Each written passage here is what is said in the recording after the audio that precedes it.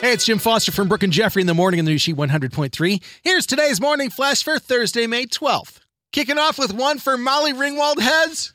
Is that really a thing? It sounds good. The Evanston home where 16 Candles was filmed in 1984 is up for sale. The brick Georgian where Molly Ringwald's 16-year-old Samantha lived is up for sale for a mere $1.65 million. Wowza.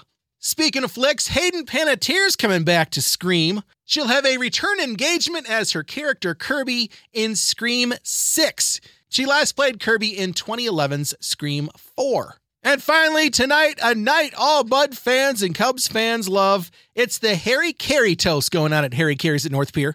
5:30 tonight, a toast to Harry, with proceeds being donated to Ukraine relief through World Central Kitchen. If you check it out, you just might recognize some people. Ryan Dempster from the Cubs will be there. 1983 Sox Rookie of the Year, Ron Kittle. Say hello to him for me. And Dutchie Carey was on TV this morning, looking fantastic. There's your Thursday morning flash. Tip one back for me. And thanks again for listening to the new Sheet 100.3. Hits of the 80s, 90s, and 2000s.